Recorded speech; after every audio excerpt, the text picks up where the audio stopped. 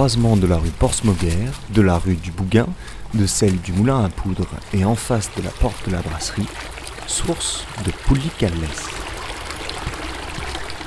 La petite mare au lait, en français, a été repérée dès 1690. Elle fut achetée et utilisée par la marine au siècle d'après.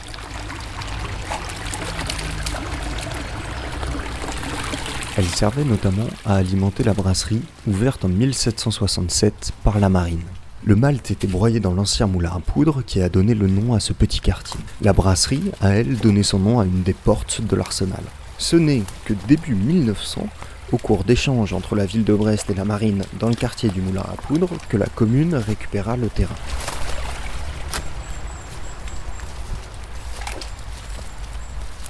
Aujourd'hui, l'eau coule toujours sous les deux égades de Poullic al Leas, même si elles sont partiellement ruinées et que le lieu a l'air de servir de squat.